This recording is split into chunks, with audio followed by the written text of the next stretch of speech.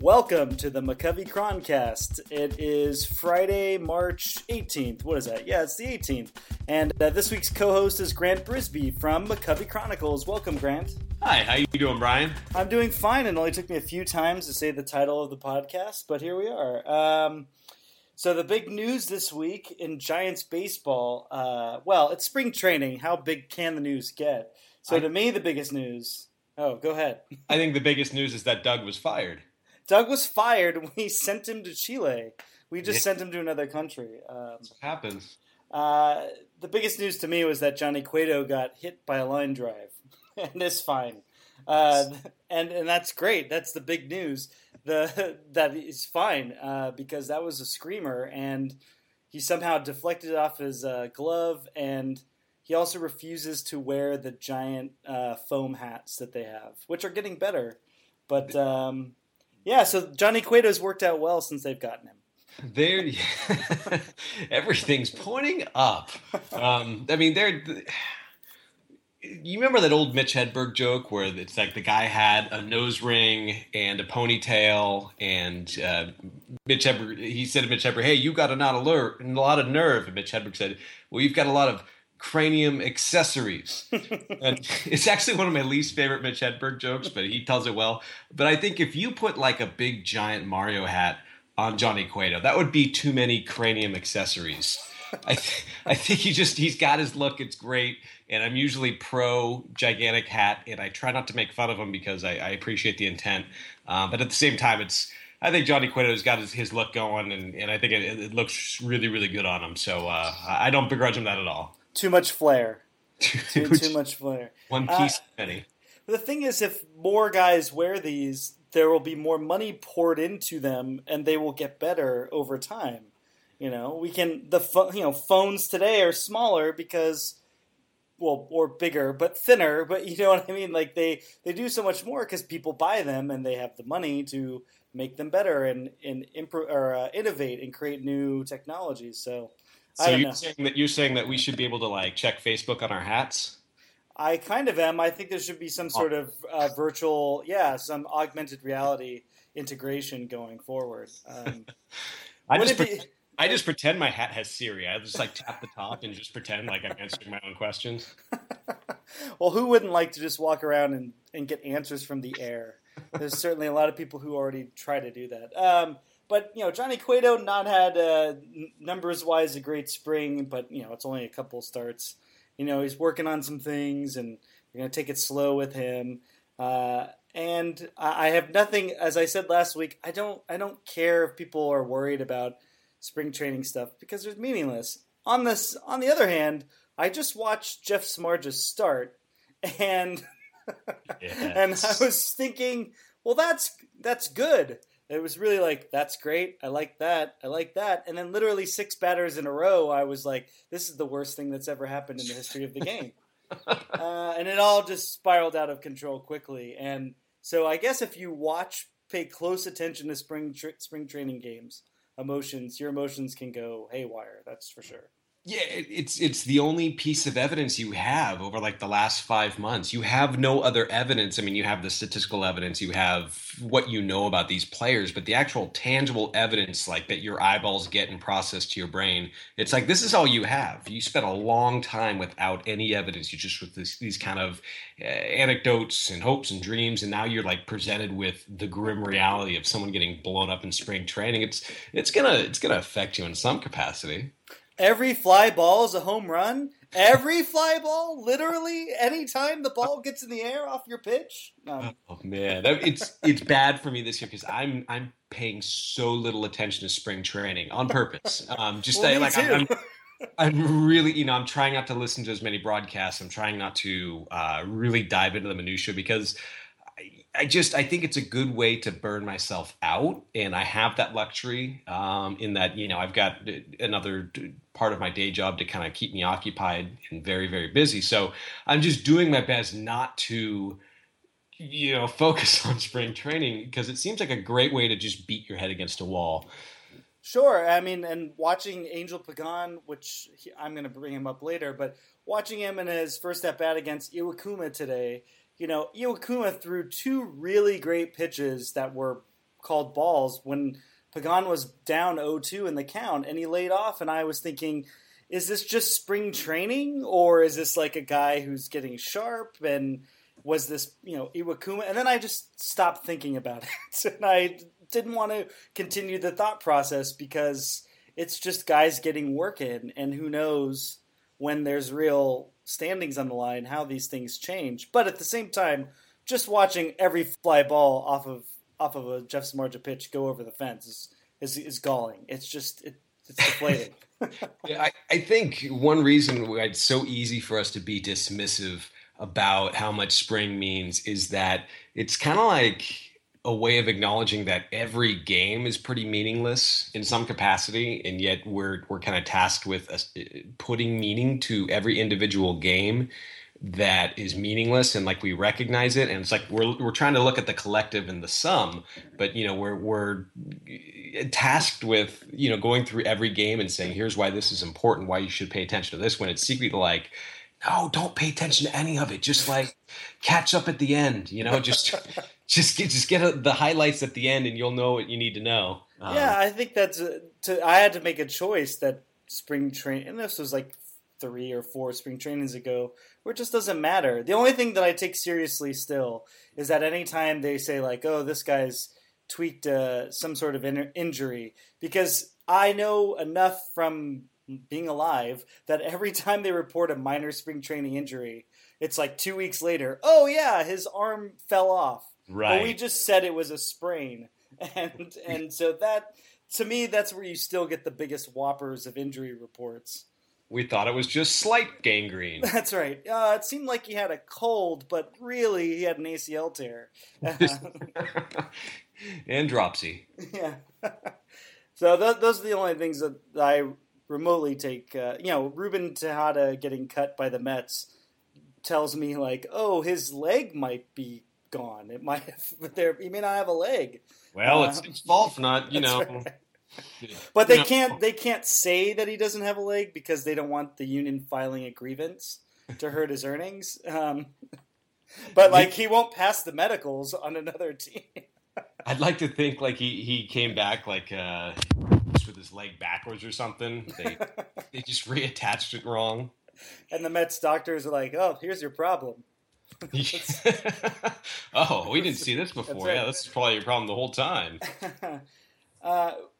One thing, though, that you cannot deny about looking at spring training, though, is Barry Bonds is still a useful player. You wrote about this on the site. See how I get right into this? Former Giant. But yes. Barry Bonds at 51 years old, if you didn't read this article, he beat all the Marlins in a home run hitting contest the other day. And it's not a surprise. But let's talk about Barry Bonds for a minute. At 51 years old, not having to go through spring training, still being able to hit home runs. Oh, man. I mean, that's just the classic. I'm not sure exactly who coined the term old man strength.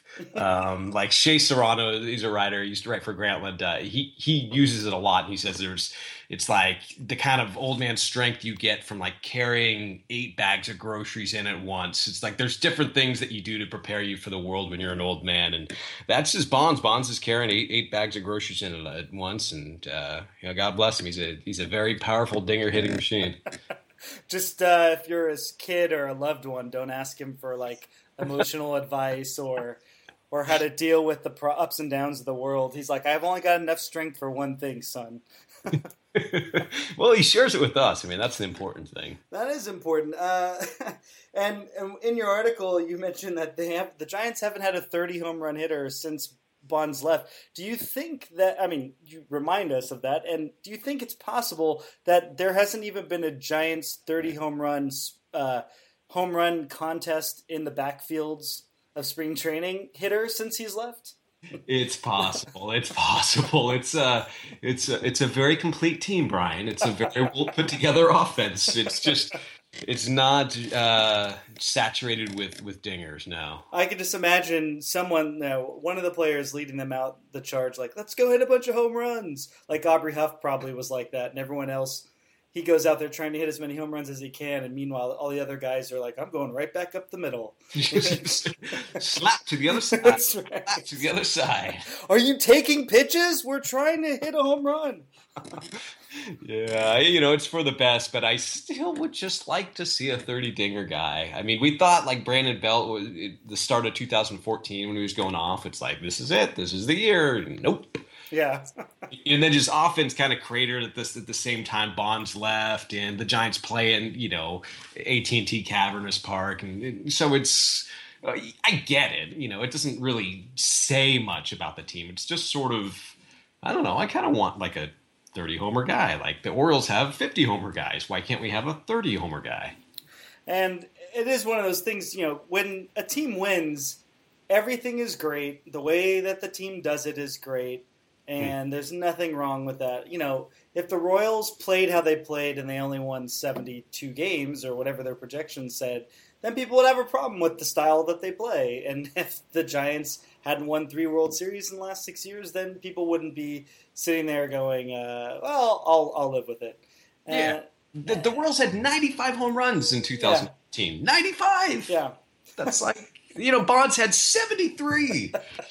He didn't make the World Series by himself.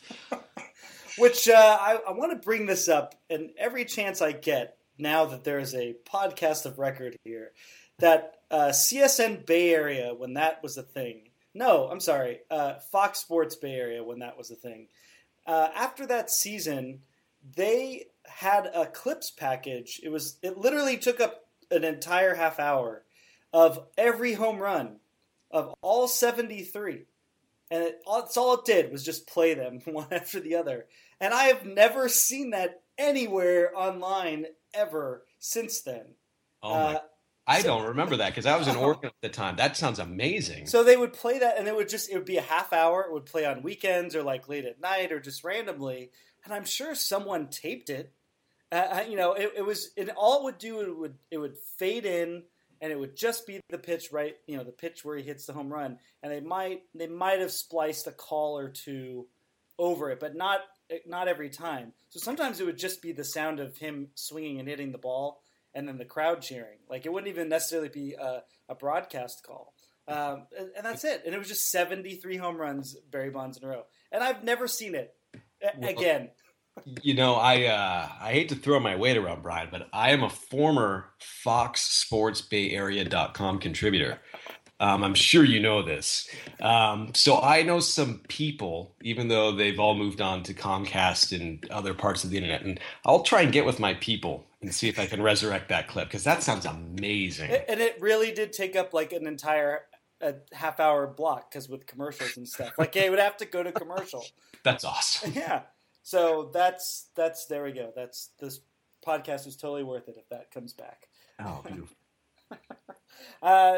One thing that I want to ask, we have a Twitter question that we'll get to in a minute, but I don't really want to get into the Twitter questions just yet. I want to get into another former Giant because again, talking about Barry Bonds is great, but talk about an almost former Giant. It's a little bit crazier. Adam LaRoche was almost a Giant. Seamless segue. Seamless segue. Adam LaRoche was almost a Giant, and if you didn't hear the news, he's contemplating retirement, or he actually did retire from the White Sox. He's forfeiting $13 million this year because the White Sox don't want his son Drake hanging around 100% of the time. They don't even want him hanging around the clubhouse 50% of the time. But apparently he's like one of those impacted journalists with like a unit. Drake LaRoche, he's just there all the time, and so Adam LaRoche is gonna retire now because of that. And I want to. It brings up 2 points. One, man, I remember being really pissed that he didn't sign with the Giants. Like he turned them down. Yep. And then I remember very quickly going like, great, I'm glad that didn't happen because he seems unlikable. And if he didn't like the Giants, he didn't want their money, screw him. And then the Giants won the World Series in 2010. And so now I think about it and I still feel a little bit more like, yeah, good. I was big on Nick Johnson that offseason. But we all were good on the 60 games max we were going to get from Nick Johnson. And the Giants were never going to sign a guy that they were only going to get 60 games out of. Yeah, fair At enough. best. But I mean, we all were. It was all there in the cards. On base, Sacramento native, but he just didn't play a lot. And I thought maybe the Giants medical staff could do something. But LaRoche was power, which is why Sabian was after him, because the Giants needed power. And then Aubrey Huff came over, and like we all expected, I mean, that was the right move all along. Yeah, but to the point of children being around the workplace all the time, I mean, you work from home, so that kind of, you're kind of like, I think it's great. Well, yeah. Yes, that's exactly what I think. But the idea of a teenager, the other wrinkle here was that LaRoche in 2013, when he was with the Nationals, was asked about this because it was the same deal. The kid was around all the time. And he said, well, we are not really high on school around here. And I told my wife that he's more likely to learn real life lessons in the clubhouse than anywhere else.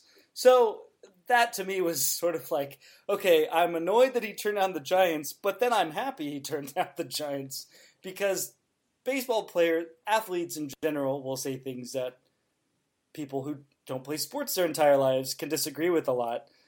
But when you hear them, when you hear some of the bigger whoppers, it has the effect of kind of making you not like somebody, which is kind of unfair. So I don't want to just say I'm disliking LaRoche here. I'm just saying this is all pretty silly. It is. Between the time that we talk now and the time that people hear this tomorrow, which is Friday, which is today for you people listening. That's right. I'm going to write the unwritten rules of bringing your teenage son into a clubhouse. And so this will help me kind of talk through my thoughts. I think it's just, you want to see both sides. Like it's your brain is pulled two different directions. And basically the takeaway is like, you're not going to know exactly what's going on. You're going to have all these hot takes and they're going to be underinformed. And you're going to kind of side-eye LaRoche for saying things like, well, school's not a big deal, and he's going to learn how to, hawk a loogie 13 feet, where he might only learn to hawk a loogie 10 feet in school. You're gonna have all this. I just don't think you can know, but I also think I could see more than one player thinking, I want this teenage kid out of the clubhouse.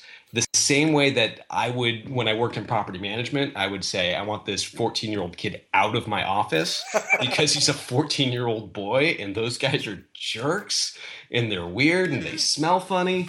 And I if more than one guy went up to Kenny Williams or Robin Ventura and said, look, this is pretty annoying.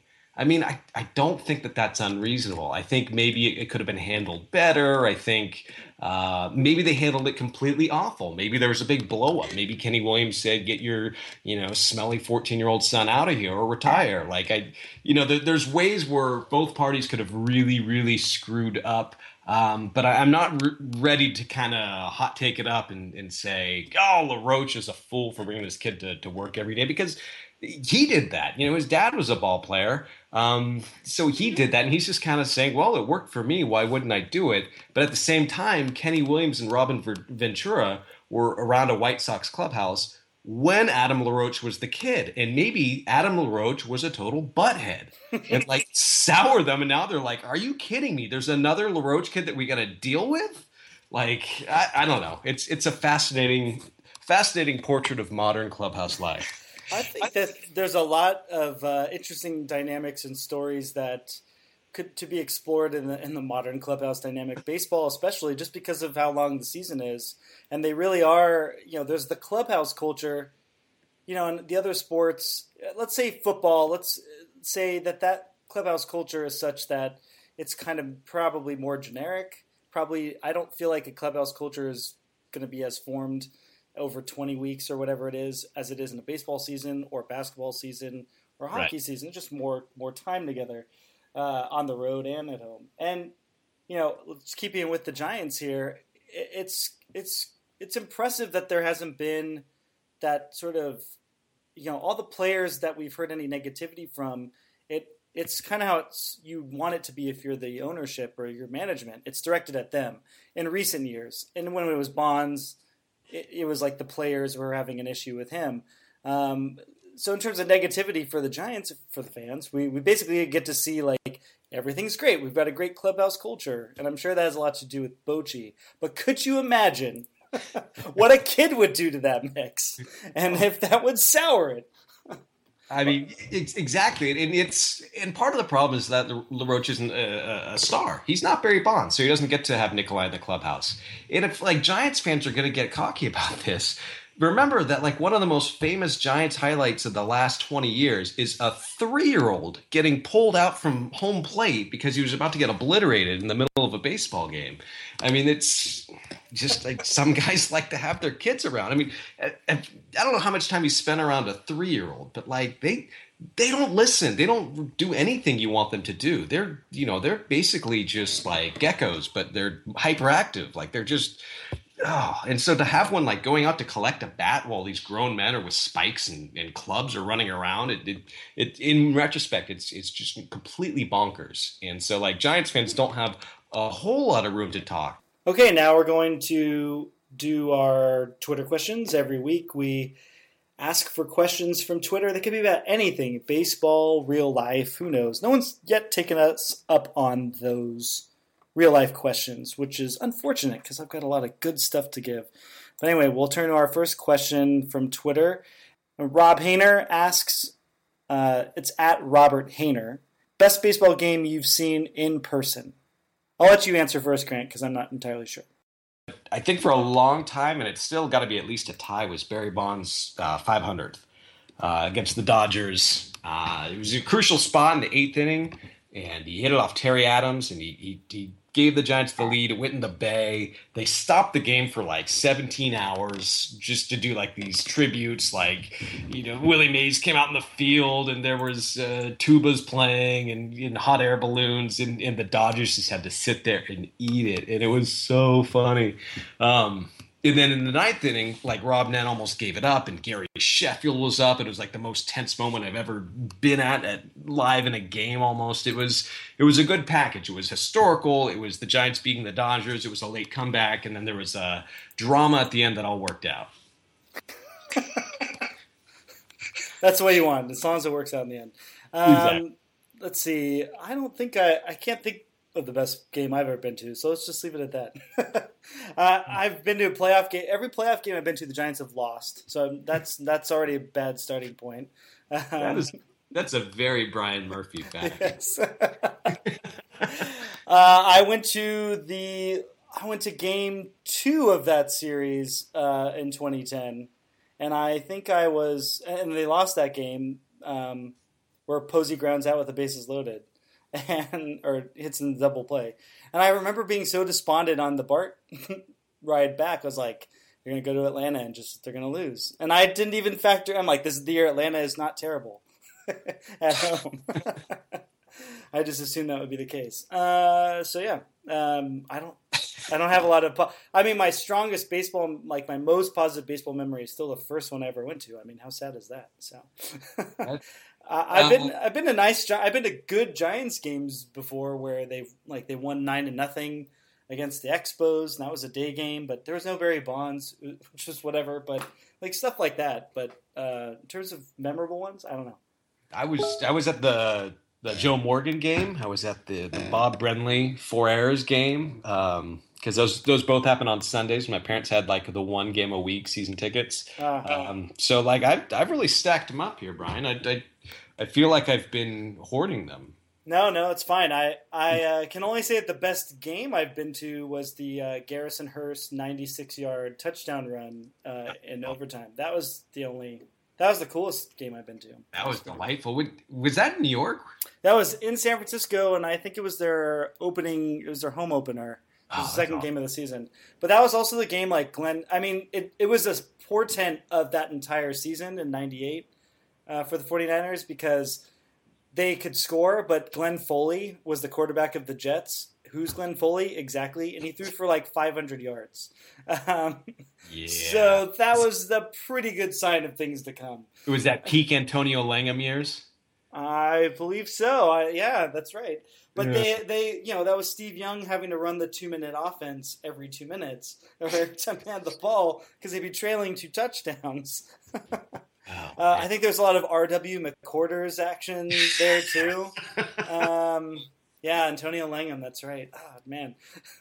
I mean, the Garrison Hearst run was one of my favorite football memories of all time. I mean, there's nothing quite like in football terms, like just yelling at a guy while he's trying to run 300 feet away from other large men. That's right. Nothing like it in sports. Nothing. Okay, let's see. This is more of a request from @SammyHiggins. She asks, tell Grant to burn the hat. He knows which one. And I think this is in response to something you tweeted out a couple weeks ago, where you were wearing a Make America Great. Yeah. Yeah. I'm not going to burn that hat. I'm sorry. I've got opinions, right? Well, first of all, who doesn't want to make America great? That's I've been looking for that hat for literally about 7 years now. And I don't know where it's been or how I found it, because I've moved since then. Like, I should have found it during the move. But I've always wanted to just do it's a split hat, one of these split A's Giants hats. And, like, my mom bought it for me unironically, when I was 10, 11, whenever the Bay Bridge series was in full effect. Now, I don't think it was the World Series. It might have been. Anyways, and so I have that hat. And it sure fits like a glove after all these years. But I think it's just funny. It's like such an instant trolling hat. Like, there's almost no hat like it in baseball that you can put on and make people go, oh! Like, I guess they sell those ones where it's like, it's the Dodgers logo, but it's maroon or something like that. Like, there's a whole niche industry of crappy hats. Right. But at the same time, like, that one is like, people bought that on purpose. Lots of people. And you put it on, and it's just like, and you make the sign of the cross and stuff. And it's great. I love it. It's very uncomfortable to look at. It is. And, technically the A's are my second team. I mean, I don't know. I live in the East Bay now. Well, here's my question. Why wouldn't the A's be someone's second team? If you love baseball, if you're as big a fan of the game as you are just a Giants fan, and I mean, to me, I also grew up around A's fans my entire life, so I was either inoculated to it or I didn't mind it. I didn't like having the Bash Brothers crammed down my throat because it's like they didn't even know that the Giants existed, which was always the part that made me not like a lot of A's fans growing up. But right. They're there, and sometimes their games are playing when the Giants haven't started yet, or the Giants games ended and the A's game's going on, or it's cheaper and easier to get to the stadium. There's a lot of things. I mean, like, I'm not ashamed to say I'm going to take my daughter to a lot more A's games this year than Giants games. It's because it's what I can afford. That's not going to make me an A's fan necessarily. It's just I like having them here. I like when American League teams come through town. If I want to see a team, I see them. I remember growing up when it was like, oh, you'd sit in the Coliseum and look at this place. Like, I'm in a short sleeve shirt in the summer. I took public transportation to get here. Like, what is this magic utopia? And, they did put in Mount Davis, and so it's run down a little bit. But at the same time, it's basically the same stadium. I mean, like you sit in a seat and you watch guys run around on grass and hit baseballs with sticks. And it's like, it's the same thing. And I used to hold it in such reverence when I was a kid. It's just kind of hard for me to join in with all the yuck, O.co jokes, even if they can be kind of funny. But, when I was a kid, that was the park. Like, they had Canseco McGuire. It was warm. It was a beautiful new ballpark that didn't smell like urine. I should say newer ballpark, but that's like, it was like everything the Giants weren't. So, I still hold some respect for that. So I don't think you should burn it either, but definitely use it when you want to make people uncomfortable. Yeah. No problems down there. No. So we'll turn to this week's game, and this week's game comes from a Twitter question. It comes from Kristen @ChristyTipswell. And I believe she's married to Bill Hanstock, actually. This is Bill Hanstock's wife, Kristen. She asks, which baseball player would you nominate to the Supreme Court and why? Like, you have to pick one. That's the question. And I'd like to keep the games topical and contemporary. And if you haven't seen the news, it's going to be there's a vacancy on the Supreme Court, which has going to keep this as bipartisan as I can. Who left? There's a vacancy on the Supreme Court, and it could be some time before it's filled. It could be up to a year before it's filled.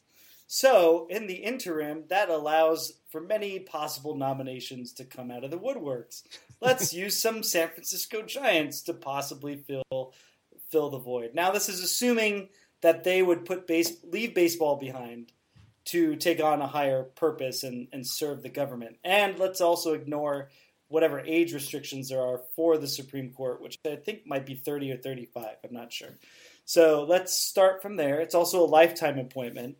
And I guess we would look at it as like what would be our justification for their either legal track record or their view on how the law or how the government should operate. Though that seems very fair and bipartisan, that setup. Good towing that leg. Good threading that needle. That's right. Good work. That's right. And this isn't even talking about the current makeup of the court. Let's just talk about who would be the best possible jurist to put on there and why. So this is really just a two-hander. We'll each give out our nominee, I think. Okay. I mean, the obvious answer, and this isn't my answer, but it's like, it seems like, Buster Posey, he's going to be Harrison Barnes is vice president unless he's, the president while Harrison Barnes is vice president. That's kind of the story around the Bay Area. But I'm not going to go there because I'm not sure if Buster Posey's ever had an opinion on anything. He seems like a guy who keeps everything a little close to his vest, and I don't think he would be a top-notch jurist without further evidence. However, Javier Lopez would be on my short list, I think. But primarily, I just want to see the world burn, and so I'm going full Nick Swisher. I'm turning the U.S. Supreme Court, one of our grandest and greatest institutions, into a Pauly Shore movie, and just being like, what if Nick Swisher were on the Supreme Court? Doing like. Or be like the newest Supreme Court justice is record scratch Nick Swisher. It's like, hey guys, sorry about this, but I thought I'd replace your gavels with something that squeaked when you hit them. I gotta write this down. That's right. What am I doing? He's not writing the majority. He's writing the brojority. Man, Nick Swisher. Oh man, and that's a great pick because he's a switch hitter. So he could be a centrist for all we know. He could. He just goes right down the middle. That's right. He hits both sides equally poorly. That's right. He does seem to be, if you're just looking at his baseball career, he definitely seems to be one of those baseball junkies where he cares about the game and all that. So I think he would just he'd throw himself into it totally, 100%. Yeah, he would just just slide into walls and take bailiffs out at home. I mean, what you got to do? Clarence Thomas would be wearing a hat and smiling after a couple weeks and be like, what has he done? That's right. That's the arc. He teaches the Supreme Court how to loosen up. And they'll need to as they face their most serious case ever. They can pull it together at the end. I love it. That's right. All right, Nick Swisher, that's really, really great. I mean, keeping it to Giants, that's definitely... Yeah, I agree with Posey. Posey's never... But I think he would also just sort of take the easy status quo decision. He would kind of go with that, not to rock the boat. I can see that. Yeah. I think I'm going to nominate Ron Wotus. I'm going to nominate Ron Wotus for a couple of reasons. The superficial one being he's due for something better. He can't get a fair shake in Major League Baseball for some reason. So there's that. He can rock a bench. That's right. That's right. He's a great bench coach. He's the best. So he could kind of bring that whole inspirational, strategic mindset that they need, like they're lacking in, but that he would bring it to the table. And I think he's probably secretly a genius. Why is the Giants have kept him around? He gets all these interviews, but he doesn't go anywhere. But the Giants seem to be, positioned well on defense. They seem to be very well prepared. These are all the things that a bench coach is basically responsible for. And also, it's never quite clear what a bench coach is responsible for. And I think that's important for the Supreme Court, is that air of mystery. Wait, what is that guy doing there? What is his job on this bench? Is he conservative? Is he liberal? What's going on? And we just won't know. Air of mystery. It's like him and Hensley Mullins. I'd like to think, like, before every job interview, like, just Sabian or Larry Barrett comes down and is like, I will pay you $1 million to just, first thing you do in the interview is just belch. Just loudly, like, would you refuse $1 million just to belch in, like, the beginning of an interview? Like, you wouldn't. So, like, maybe that's their strategy. They don't even get to the part where they talk turkey or talk money. So I think that's a good stopping point there. Once we get to the $1 million belch bets, we have reached our end. So we don't know what's going to happen with Jeff Samardzija. I think it's spring training, and we'll hold our breath, right? Yeah. All right. Well, good luck with the article. Oh, next week, Brian Sarabian from the Giants will be on. Do you have any advice for me? Yay! I like Brian. Brian's a good friend. He's a good friend of the site. Is there a question that I should ask him? Just one. What's it like to be the general manager of the Giants? That's right. It's fascinating to me. It's weird that he wears multiple hats. It's such an intense job, all of them. All right, Grant. Well, Grant Brisbee, thanks for joining us. SB Nation, you also write at, and you'll be writing something about Andy LaRoche's Crying Jordan Kid, and also McCoveyChronicles.com. All right, thanks a lot, and thanks for listening. We'll be back next week with Brian Sarabian, and maybe a new co-host.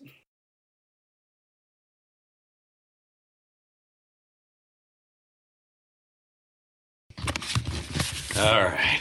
I had the recorder on the whole time. Nice. Outtakes. Yeah, exactly.